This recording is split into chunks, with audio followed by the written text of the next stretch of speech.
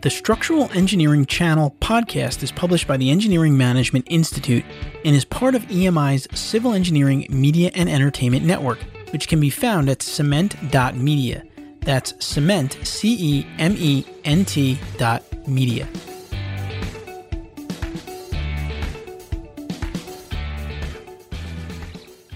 Welcome to this episode of the Structural Engineering Channel, a podcast focused on helping structural engineering professionals stay up to date on technical trends in the field and to help them succeed in their careers and lives. In this episode, we are talking to Renee Vigneault, a structural engineer and principal with Farrell Alcesser Engineers in San Francisco, about the preservation and protection of historic landmark structures. I'm your co-host, Matt Picardle. And I'm your co-host, Kara Green. Now let's jump into our conversation of the week with Renee. This episode of the Structural Engineering Channel is brought to you by Colliers Engineering and Design. Colliers Engineering and Design is a multidisciplinary engineering firm with over 1,800 employees in 63 offices nationwide and growing fast. Colliers Engineering and Design maintains an internal culture that is nurtured through the promotion of integrity, collaboration, and socialization. Their employees enjoy hybrid work environments, continuous career advancement, health and wellness offerings, and programs and projects that have a positive impact on society. Colliers Engineering and Design stays on the cutting edge of technology, and their entrepreneurial approach to expansion provides personal and professional development opportunities across the firm. Leadership's dedication to the well-being of their employees and their families is demonstrated throughout the wide range of benefits and programs available to them. For more information, visit the career page on their website at colliersengineering.com.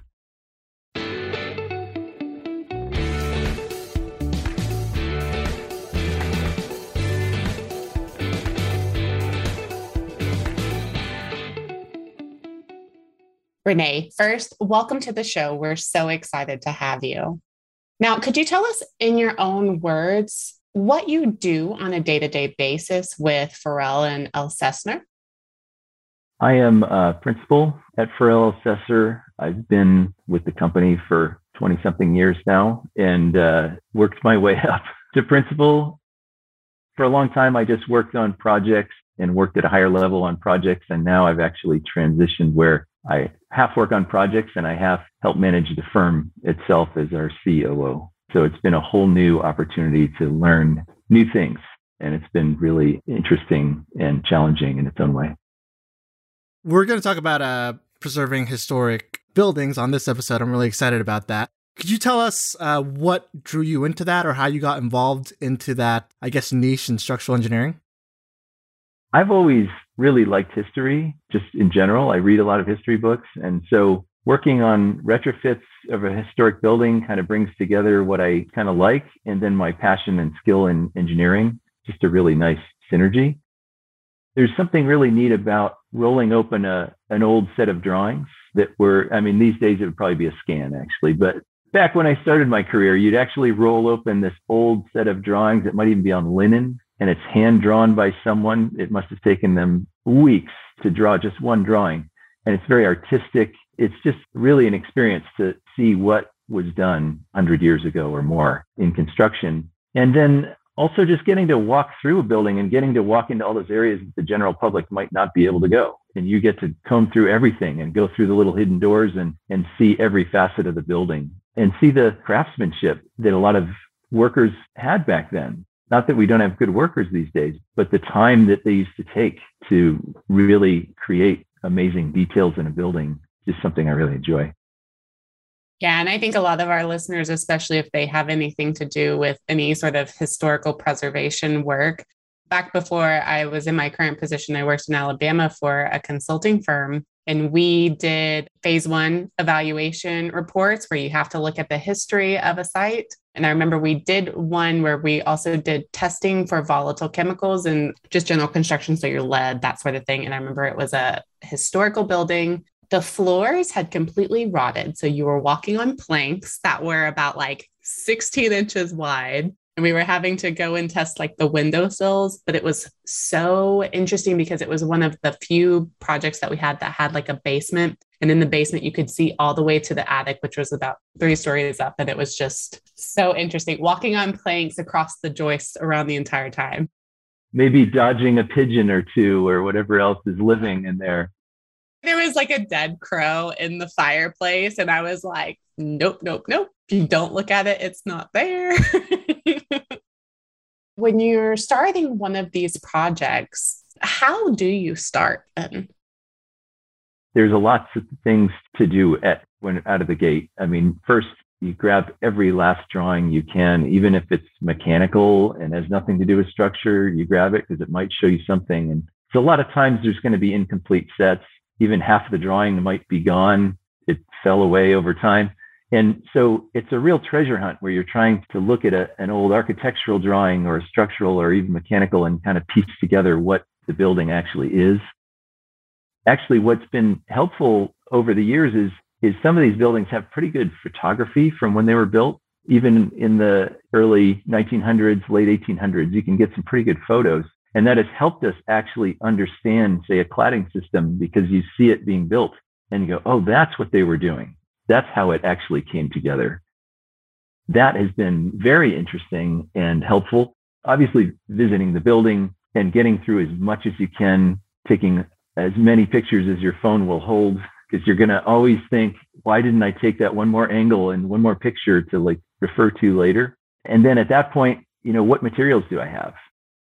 Maybe you have drawings that say, oh, it's 3,000 pound concrete or 40 KSI steel, but sometimes you don't really have anything. And if you've ever touched ASCE 41, it has a whole rundown of how you should test materials, but taking cores, taking some rebar and pull testing it, but even getting into brick tests, stone tests, there's all sorts of things that you can do these days. And then also just laser scanning is very helpful. Maybe it's sometimes more the architect, but it could even be for the engineer getting a laser scan and bringing that into a 3D model and being able to see where things are laying out.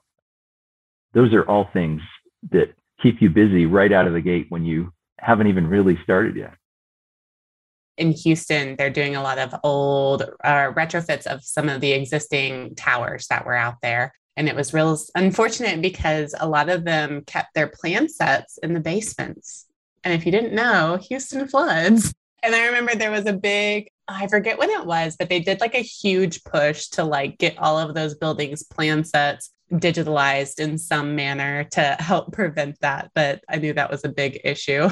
Or you're right, they would go missing. There was one that I did that I supported at one point, and like it was a 26-story tower, and it was made of this interesting, very, very interesting historic tile. And they only had records of 13 floors. Know what happened to the others? And sometimes the old drawings aren't even right. You'll look at them and say, wait, this doesn't match what I'm seeing. And then you'll notice there's another revision. And you have to really keep chasing. We worked on a building, the Oregon Supreme Court recently, and it turned out the floor was made out of tile. Like that was the structure of the floor. It was this old tile floor system, which we'd never seen. And we researched and it turns out it's actually quite good, but you learn something new every time. You're based in San Francisco, so you also have to take into account seismic. And I would assume my only reference to San Francisco is watching Full House, so you'll have to forgive me. What are some of the challenges in retrofitting historical properties in areas of seismic? A lot of historic buildings are built with big, heavy materials, like unreinforced brick. Focus on the unreinforced part. You can have concrete, but we call it non-ductile concrete because they didn't put enough rebar in it. So it's brittle. There's hollow clay tile. So instead of using metal studs as partitions, they used to build partitions out of brittle tile called hollow clay tile, which is really hazardous. And you can have terracotta, you can have stone. I mean, you name it. There's all these really heavy, brittle materials all over these buildings. And some of them have one of every type I just mentioned. The Oregon State Capitol we're working on has every single one of those. What happens is you have all these heavy materials. They make the building much heavier, and your seismic force is directly related to how heavy you are. And so the fact that it's heavier makes more force to resist. And then These materials, though, if they move even a quarter inch, they start cracking and they're just extremely brittle. So you have this really tough situation of a lot of mass and you can't really move it too much, but your force is high. And so you're really struggling to figure out how to get structure in here to make it work. You have to often put in a very robust system, a lot of times with concrete, just because it's more compatibly stiff with what you're dealing with. But because the forces are so high, the walls get very big and all of a sudden your walls are taking over and it's hard to fit them behind things. They're too thick. And so now you're ruining the very history you're trying to preserve because you're having to put in all this big structure. It gets to be a real challenge. Like, how do you get it in there and still preserve what everyone wants to see? I've worked on smaller ones, but from historic big preservation projects like that, I've always thought about those, and that would be tough because, like you were saying, you already have all of the parameters that you can't really change. And like you were saying, preserving the past as a structural engineer with these landmark structures, how do you do that without ruining what people have come to see or what's really significant aspects of the building? It's really interesting to see what structural engineers come up with. I think one of the things I wanted to discuss about is the base isolation technology. Could you talk to us a little bit about that for structural engineers that maybe aren't too familiar with it, and how you've used base isolation technology in your retrofits for historic buildings? Base isolation is, in its simplest form, it's basically separating the building from the ground laterally, so that when the ground shakes back and forth really violently, the isolators filter that out and the building only feels some fraction of what the earthquake energy that's actually in there. That not only reduces the force that the building feels, but it also reduces how much it moves. So it's solving both of your problems. If you have a bigger force, you have to put in bigger structure so that you don't move so much. But if you have a technology that can reduce the force and reduce the movement in your building at the same time, then you're really going in the right direction quickly, and you can really reduce the structure that you have to put in. So instead of the entire building swaying back and forth, floor to floor, from ground to roof, you're concentrating that movement in the basement or in the lowest level where you put the isolation, and the entire building is swaying back and forth, but from its first floor to its roof, it's moving very little. It's just translating the whole building. So all that energy that was taking the building for a ride and cracking and destroying it is now being used to move the entire building side to side instead. You're putting all your effort into getting the building on these isolators so that the structure you need above the isolators is a lot smaller.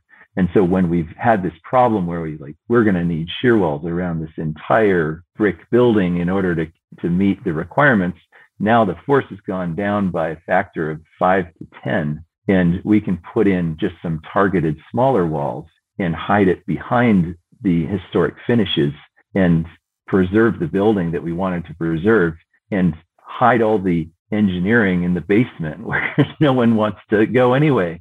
And that is the real magic of it. It's not so much in other buildings. Isolation may be used to hit some high performance level where you really need to hit a very low acceleration or to protect some artwork or something like that. But for historic buildings, it's really about reducing the amount of structure you need to insert in the historic spaces. I live in Texas, so I don't have a whole lot of experience with base isolation and what it does. The way that for a historic building, I, of course, always think, it's already on its foundation. It's already connected to the foundation. How do you put in a base isolation system with historic buildings? Do you just, I feel like we've all seen the video where they just pick up the building, move it, and then move it back and set it back down when they replace the foundation. What are some of the challenges that you see in utilizing base isolation for historic buildings? You hit the nail on the head. How do you just slip the isolator under there, right? It's even more difficult because of what I said before about the building being so heavy and so brittle. Not only are we trying to quickly put a new support under, but we have to do it very carefully because we don't want to destroy the building in the process of trying to save it, right? What we've done over the years is develop different methods where we're using active jacking to prevent movement. So it can take many forms. Sometimes it's inserting needle beams through, say, a wall at some spacing, and then those needle beams can be on jacks, and then you can jack up the wall at various points and then completely remove the foundation under it, put a new one, put isolators, and then connect it all back up. As it's gotten more challenging with larger pieces of structure, like at the Utah State Capitol that I worked on, there was a massive dome to the building, and it came down on these big towers that landed on a footing the size of a house. You know, it was this massive structure, and we're like, how are we going to get an isolator underneath it? The right answer was not to try to go underneath, but to try to use the footing along with some new concrete beams on the side to turn it into load transfer element and put the new footing and the isolators outside of the old footing. And then by using jacking and then post-tensioning that system, you transfer the load from where it was landing first over to where you want it to be. But the key is using, like I said, post-tensioning and jacking to not allow the building to sag when it wants to get the load over to the new place. You want to actively get it there so that the building never knows what happened. That's our goal, is that the building really just never knows what you did to it. I worked on a project in Houston one time where they were expanding the footers out and increasing the size because they were doing a huge retrofit where they were adding like 3 floors to the very top. But I remember them having to do it was like this odd cross jack system. I remember I left before they fully implemented it and lifted the building up, but it was just interesting to hear them talk about it. But it was a similar situation where they were trying to adjust the load to almost the supporting beams and then adjust it back to once they had expanded out the existing footings. It often is a different system every time we have a project. Right now, we're working on a retrofit of the Salt Lake Temple in Salt Lake City for the Mormon Church. And that is such a heavy building. It's made out of solid granite. It's almost built like a castle. You know, the walls are 6 feet thick. It's really something, but we had to come up with a whole new way of transferring load just because of the sheer size and weight of the building. And we've worked with a mining technology to get pipes inserted under the foundation to allow us to put in some cables, some post-tensioning cables, and do a similar outrigger load transfer system. I'm horribly simplifying what's very complicated, but that's what's interesting about these jobs is it's never the same. You're constantly challenging yourself and trying to invent something new to make things work. And that's what really gets me up in the morning. I imagine the coordination that goes on between you, the contractors, and even apparently the mining technology and what technologies that can be used. Like you're digging underground or making a giant hole in the ground without trying to disturb the building. Definitely some challenges there. I did want to talk about the retrofitting of the Memorial Stadium at UC Berkeley. Could you talk about some of the challenges that you overcame in that project? That was a very interesting project for us. It started as a very large, again, non-ductile concrete, meaning the concrete basically doesn't have enough rebar in it and is very brittle. Big non-ductile concrete structure sitting right on an active earthquake fault that runs right down the field, basically from end zone to end zone. So we had 2 main problems. I mean, even without the fault, this massive non-ductile concrete building is a big problem. And we ended up focusing on the exterior wall, which was the really marquee kind of visual component that everyone wanted to preserve, and used new structure behind it to save that in place and preserve it so that you would still have the look of the old stadium. The fault running down the field was a real mind bender. How do you deal with movements of 6 feet, or maybe it could be 12 feet? Who knows? There's estimates that we designed to, but the scheme we worked on, essentially, we wanted to make sure it would work for double what we thought, because who can really predict what an earthquake's going to do when it comes down to that? We ended up taking the parts of the stadium that were right over the fault and creating these bunker like structures that sat on top of the fault, but were not connected down with piles or anything, or just a mat foundation. And it allowed those parts of the building to slide and tilt and rotate and shift however they needed in response to what the ground was doing, and not try to fight the movement, but just move with it, and just put large gaps around those parts of the building so that if they had to move, they can move. That ended up being really the best way of dealing with the movement. And it was really a great experience for me, because we were at UC Berkeley with some of the foremost experts in seismic engineering and in geoseismic engineering. And they were showing us all these pictures from past earthquakes of, here's what happened to this building in an earthquake when a fault went right through it. And here's one that actually did pretty well and the fault went right through it. And we learned about how to do it, and then we did it right there. It was just a one-of-a-kind experience to work on that project. What a problem, right? Like, okay, you got this building on top of a fault. How do you prevent it from not splitting where the fault wants to split? And it seems like you guys kind of put, like you were saying, these structures that were kind of isolated underneath the parts of the building that were under the fault. And that allowed the fault to move, but it wouldn't transfer all of that energy through the building to crack it in half, essentially. Yeah, just the parts that were right over could just move instead of trying to fight it and resist load that it would never be able to resist. Just let it move and shift in response. You're not going to get these large forces that you would otherwise. If an earthquake like that ever happens, of course, the building will have moved and you can't really move it back. The Pacific plate is now north relative to the North American plate, and you can't put it back. That would be a whole nother project to redesign the stadium with a shift in it.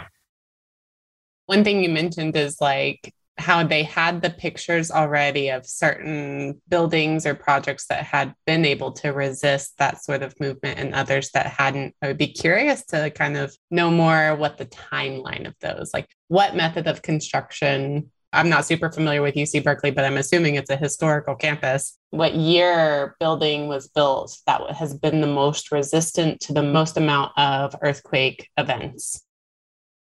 The campus really hasn't felt the big one that we designed for. The Hayward Fault, which was the one right through the stadium, really had its largest last event in the mid-1800s, and UC Berkeley wasn't there yet.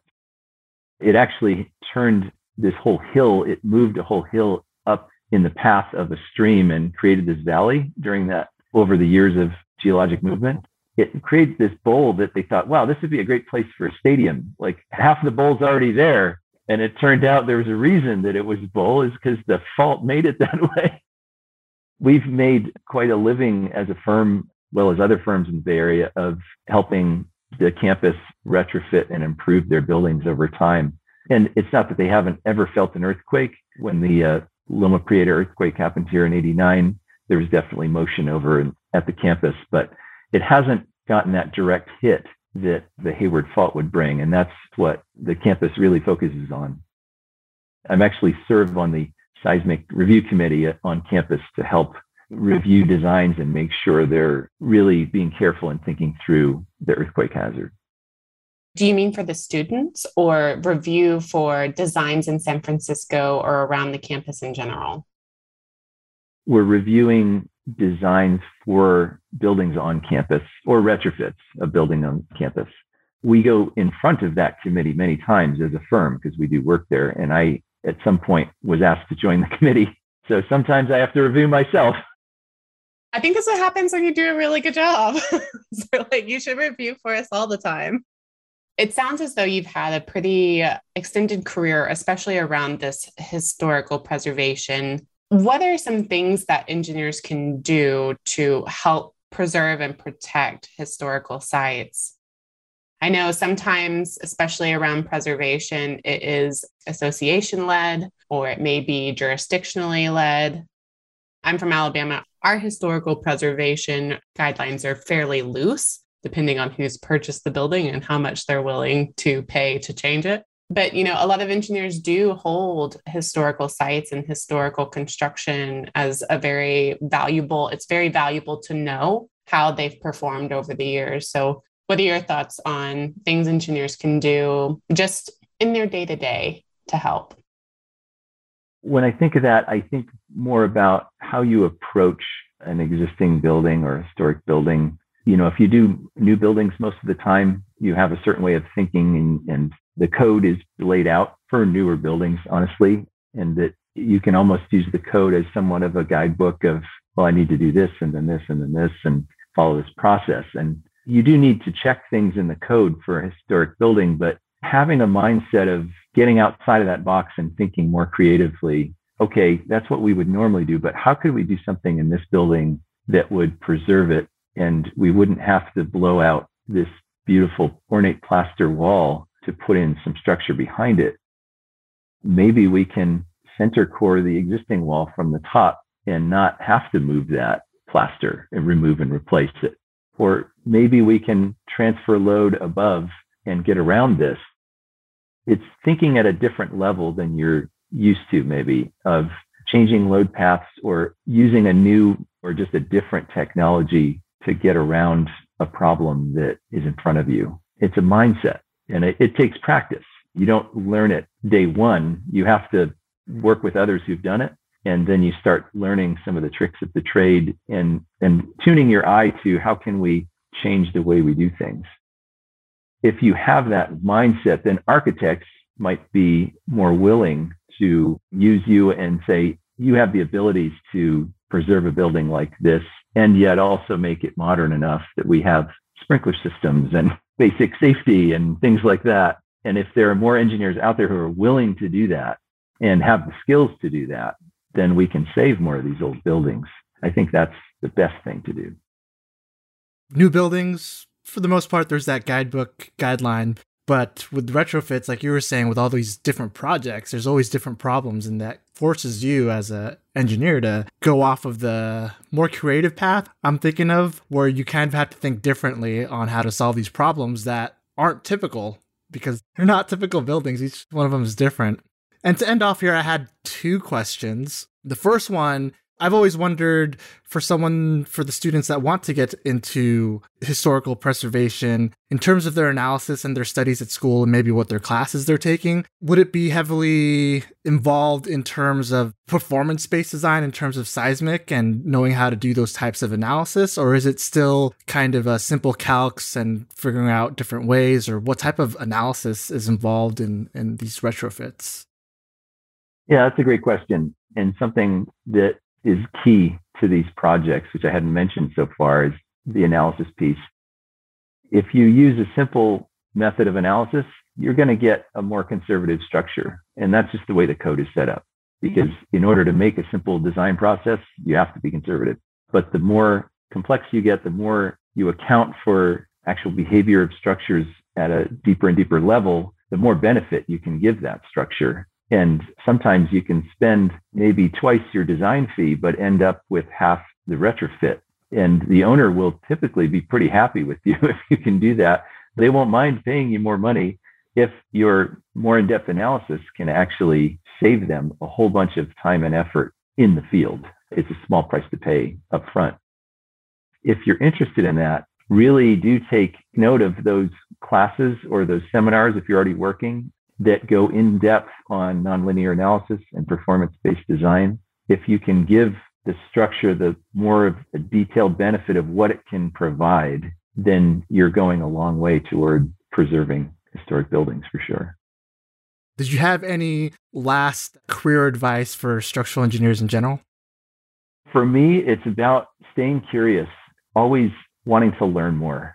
When you start, you feel like you know nothing, and it takes years, maybe up to 5 years, for you to feel like, okay, I kind of know a little bit what I'm doing now.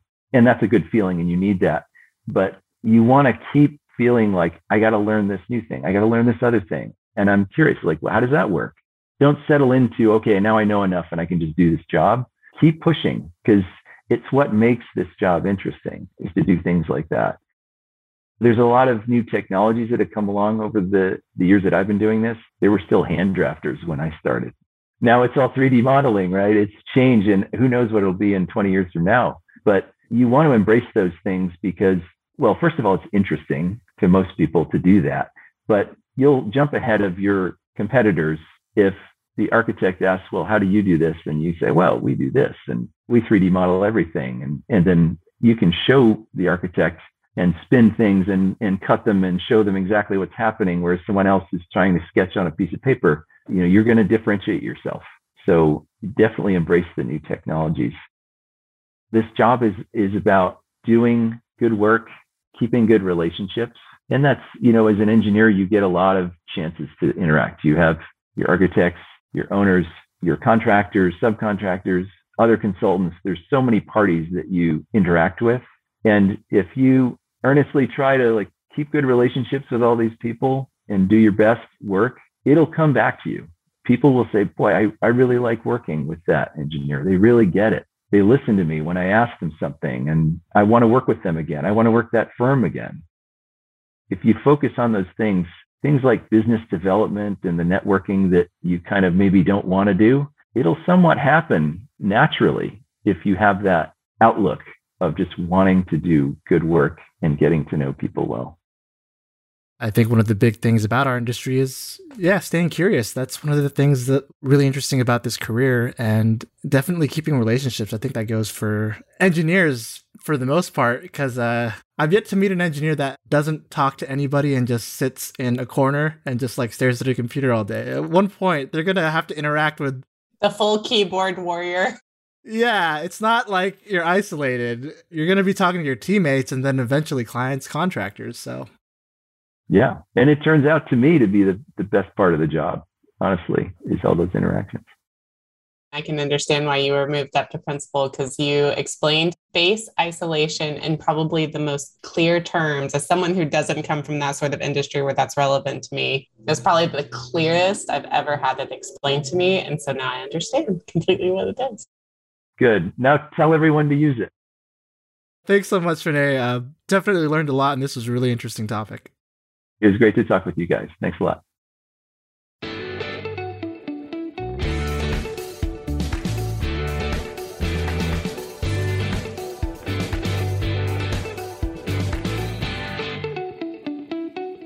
I hope you enjoyed the episode today. We'd love to hear your feedback, comments, and or questions. To leave them, please visit structuralengineeringchannel.com. There you'll find a summary of the key points discussed in today's episode, which is episode number 80, as well as links to any of the resources, websites, or books mentioned during this episode.